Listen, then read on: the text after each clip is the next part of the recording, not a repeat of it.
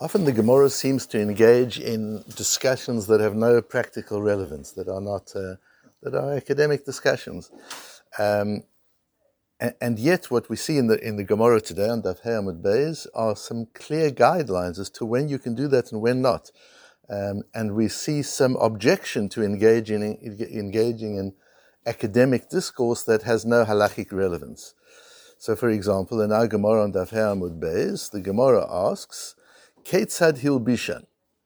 How in the first time that Aaron and his sons were dressed with the Bigdei Kuhuna, how was it done? And what we're concerned about, as Rashi explains, is there is an apparent contradiction in the way this was done, where the instructions are originally given, which seems to imply that when the avnet was put on, when they were given the sash, this kind of belt that they wore, Aaron and his sons were dressed with the avnet at the same time. And later on in Vayikra, we're told that Aaron was first dressed in full with all the begodim, and then afterwards the sons were dressed. So there's a contradiction in how they were dressed, and the Gemara wants to understand what did they actually do. Ask the Gemara, Hilbishon Maida Hava. Why are you asking what they did then? What they did, they did. Who cares what order it was? What difference does it make to us? Elo ketzad malbishon la'atid lavo. So if you want to ask, then the question is, how will they dress Aaron and his sons in the future when Mashiach comes? That's a question. Ask the Gemara, la'atid lavo nami lechashiyavo Aaron uvanav u'Moshe imohem.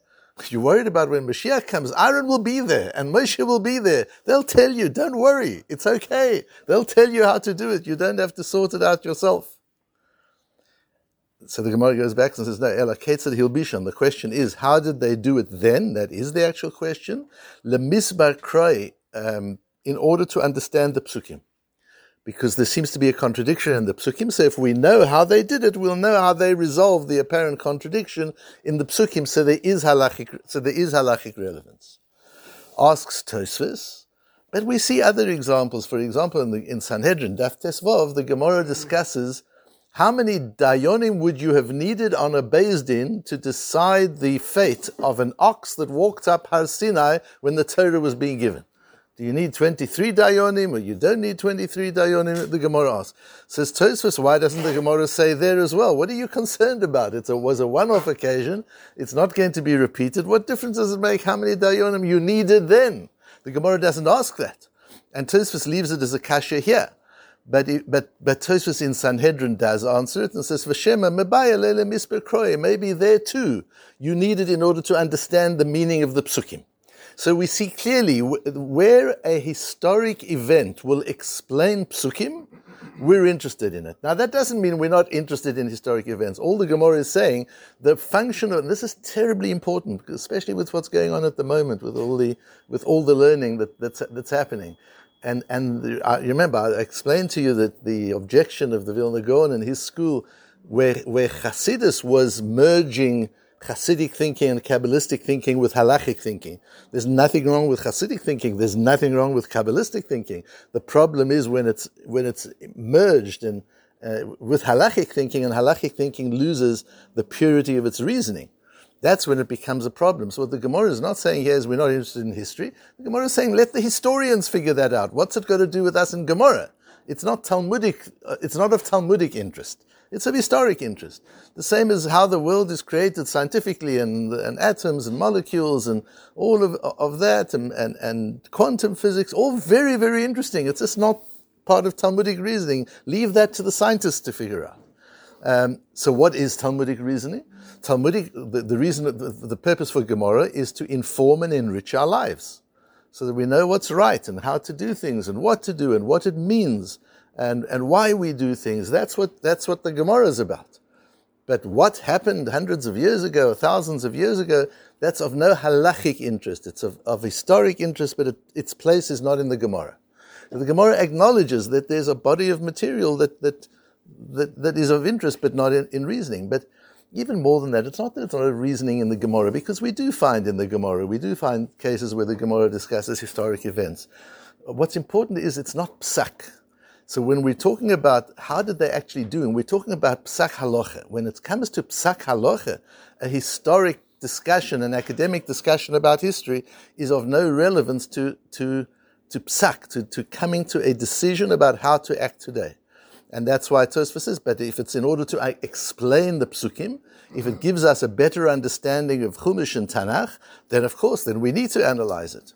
The Ritvo learns this a little bit differently.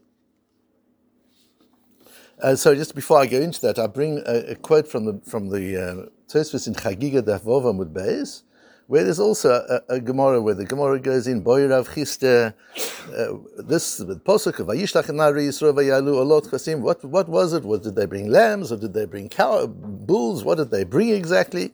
And the Gemara asks Lamai Nafkimina, what difference does it make? And Tosfos says there, Mai Nafkimina Kloimar Mai Dahave Have. So you see that same phrase. So Tosfos is telling us that Mai Dahave Have means there is no halachic consequences, no halachic relevance. That's what it means. That's why that Tosfos in Chagiga is relevant to understanding Pshat in our Gemara. What does Mai Dahava Have mean? It means Mai Nafkimina. There's no halachic relevance. The Ritvo learns that this is part of the question that is asked in the Gemara about Hilchos de Mashiach. We don't discuss the halacha for Mashiach Zeit, for when Mashiach comes. And that, interestingly, there are only two places in Shas where that phrase is used, and they're both by Rav Yosef. And the Gemara on Daf Yud Gimel, and the Tosfos on Daf Yud Gimel Amud Aleph, and I've brought it here so that you have a reference to it, and I've divided the Tosfos into three different principles around the idea of Hilchos Mashiach, that we don't go into analyzing what the halacha is going to be when Mashiach comes, because we have time to figure that out. That's not what we need. So Gemara is not about going into the past. Gemara is not about going into the future. Gemara is all about the present. How do you live today? That's what we're interested in. Certainly in terms of halacha in Gemara, the halachic side of Gemara is all about how do you live today, not how did they live, and not about how will we live. And the Gemara asks, the question comes up in Zvach, and the Gemara says, so what, all of Kodshim we shouldn't be learning because it's about the future? And Tosfos deals with that. It's a very important Tosfos in Daf Yud Gimel. Hopefully we'll get to it in a short time. But I wanted to just spend a few minutes with you on this idea of why the Gemara is so intolerant of discussing, making halachic decisions. That's really what it is. It's about paskening. When there are two different dayas, or there are two psukim, which one do we go like? When there are two possibilities and you have to make a conclusion, that's where the Gemara objects and says, if it doesn't have relevance for now, we don't paskin. You've got the days, you've got the things, you can learn kodshim, but you don't make a halachic decision if it doesn't have current relevance. That's what what's the Gemara saying. Why is that? And I'll tell you a story that will explain it. When I was learning for smicha, and it came to learning shchitas and treifas, which in those days we had to learn, and part of it was learning shchitas and treifas for oifas, for learning how the slaughtering and the checking of chickens. At that time in Yerushalayim, there was a big Talmid Chacham, who since passed away, Reb Meir Brandsdorfer, who was the expert on chickens. In Mea She'arim he used to be, and particularly he instituted the practice in Yerushalayim of checking the lungs of chickens because they felt the lungs were diseased, and various other things. He was an expert in some newer diseases that came because of the way we raise chickens, and he felt that now these things have to be checked. And I went to him to have shimush in how to check that, how to supervise shchita. I didn't learn how to become a shochet, but as a rov, how do you supervise a shochet? How do you check a shochet? How do you check that the shochet is checking the chickens right? And that I did in Meir Shorim with Reb Meir Brandsdorfer. And the shochet of that place where Reb Meir Brandsdorfer used to paskin was training me in bedika sakin and how to check the knife of a shochet and check that it's clear. So he gave me a knife. And he says, check if I can shecht with this knife. I checked and the knife was perfect. So I said to him, it's perfect. He said, check again. So I said, okay. So I check again. I said, the knife is perfect. He said, okay, I'm going to tell you it's not perfect. It's possible. If I shecht with this knife, the chickens will be treif. Now tell me where the pagam is. Tell me the pagam. Tell me where on the knife the chink is. I check it again. I said, I'm sorry, you're wrong. There is nothing wrong with this knife, and I have quite good feeling. You do it with your nail. I prided myself on being able to detect the smallest things. And this old man, the shochet, shook his head, and he said, come with me. And he took me out into the street. And he said, look at all these Yidden walking along. So there's Hasidic Yidden walking backwards and forwards, and everywhere with their beards and their payers, and they're with Meir Shorim. He said, these are the people who eat my shchita. I'm not shechting for Tel Aviv. These are the people who eat my shchita. You've got smicha already. I'm giving you the knife. If you hand it back to me, I will shecht, and they will eat the shchita.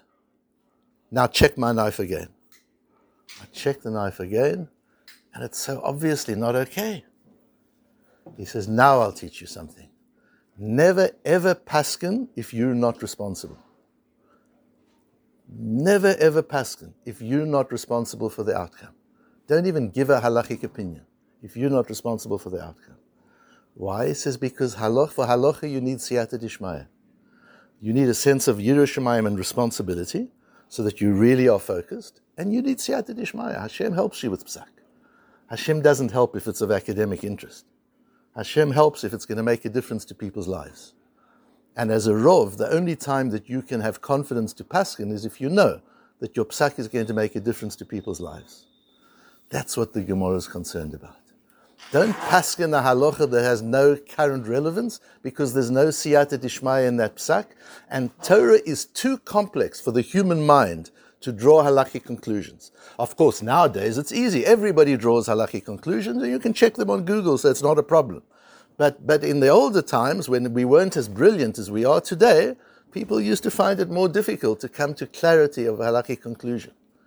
And the Gemara says, if there isn't current relevance to what you're paskening, there's no focus and there's no siyata dishmaya. And that's not, we don't do that. And that's a principle that I've never, ever forgotten.